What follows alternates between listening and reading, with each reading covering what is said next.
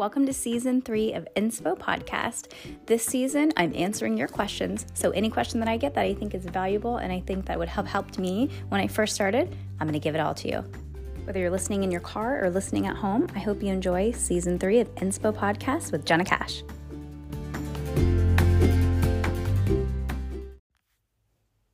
Hey guys. Okay, so today's episode is going to be short and sweet. I just wanted to talk about the importance of choosing a specialty and how that's going to grow your business quickly. So you have to think, right? I use this example because I've had a really bad experience with it.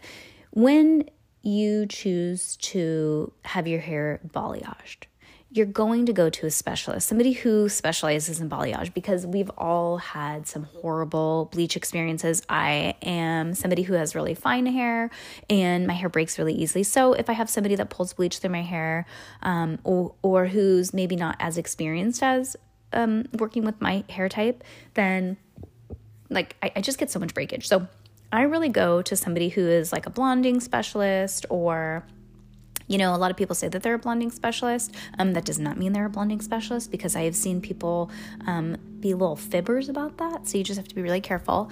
I like looking for people who have a lot of people who are blonde with fine hair on their page. Okay. This is going to be the same as working with somebody for a spray tan specialist or a lash artist.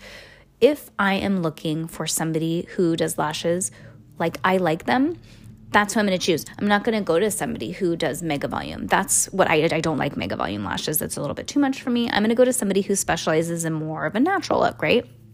What I'm going to look for is that perfect inner lash. What I'm going to look for is that perfect classic to volume ratio. That's what I'm going to look like. And I just wanted to give a quick tip today. Don't feel like you have to master everything, because you really don't. You just have to master one thing. And I know it's you want to take all of these classes and be certified, but as somebody who has taken over 15 classes and holds so many freaking certificates, you guys, I will be the first to tell you that just because I've taken a class and I've practiced, it doesn't mean I'm a master at it. I do not love mega volume. Can I do a good job? Sure. Am I a master at it? Heck no, because I don't like it. I used to really like it, and I used to be maybe what somebody would call a master lash artist who specialized in mega volume. I don't like it anymore. So my advice would be choose something that you really, really like. How do you know what you really, really like? When you know you love a certain technique or style, this is the client who at the end of the day, they're your last client. This is a client that you ask them after a long, hard day of work. You say, hey, do you mind if I keep you for an extra 30 minutes so I can get a picture? This is the style that you should be doing. Whereas, for example, for me, if I have a mega volume client at the end of my long day, this is what I'm going to do. I'm going to try and shave off as much time as I can because I want to get out of there. So really pay attention to what you genuinely love doing. And this is what you will find most success in because you like it. You love it. There's some passion. And I will just say it is important to dabble around in everything in the beginning. But once you find what you love the best, and for me, what I love the best was always what I just came more natural. It was easier because at the end of the day, you guys, this is a job. At the end of the day, when it's not exciting, we just want cookie cutter, right? We want easy. We want to be able to come in and out. We want our clients to lay down, be happy. We don't want any surprises. Once we've been doing this for long enough, we don't need challenges. We don't need to be challenged. We don't need issues. We don't need problematic clients, right? We just want cookie cutter.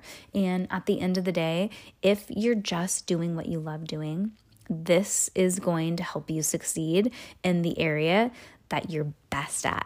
Okay, so don't feel like you have to master everything. Don't feel like, oh my God, I've taken 3 classes and I'm not getting it. That's okay. Move on. You might not really like it as much as you want to like it. Focus on what you're getting the best feedback from. Maybe see if that's what you like. Don't force yourself to be good at something that you might not even really like, because it might just be silly waste of time and you're just like let's say you don't you like natural like me and you're doing mega volume and you're not really good at it, what you're doing is you're just creating a buzz around town that you're not really good at something. And you don't want that at all in your industry, right? If you're trying something new, only do free clients that aren't paying. And really figure out if you like it or not. And if it starts to click quickly, or if you just love it and you don't want to give up, fine. But just choose one thing. This is really going to help you build your clientele much quicker. I hope that was helpful, you guys. Have a wonderful day and happy lashing. Any questions, as always, head to SoCoLashes.com for any purchases, and head to SoCoLashes on Instagram for any questions. We just recently launched our beautiful loose ProMade fans. Amazing. If you're looking or interested in any classes, head to SoCoLashes.com and you can click the courses or education tab. We are going to be releasing, I think that there's a total of 5 of us now, maybe 6. Educators who are going to be educating throughout the nation. So just pay attention and look out for that over the next few months. We are going to be slowly leaking out some info. So hopefully we have a lash artist, an educator who's closer to you guys. Anyways, for the second time, farewell. Have a wonderful day. Happy lashing.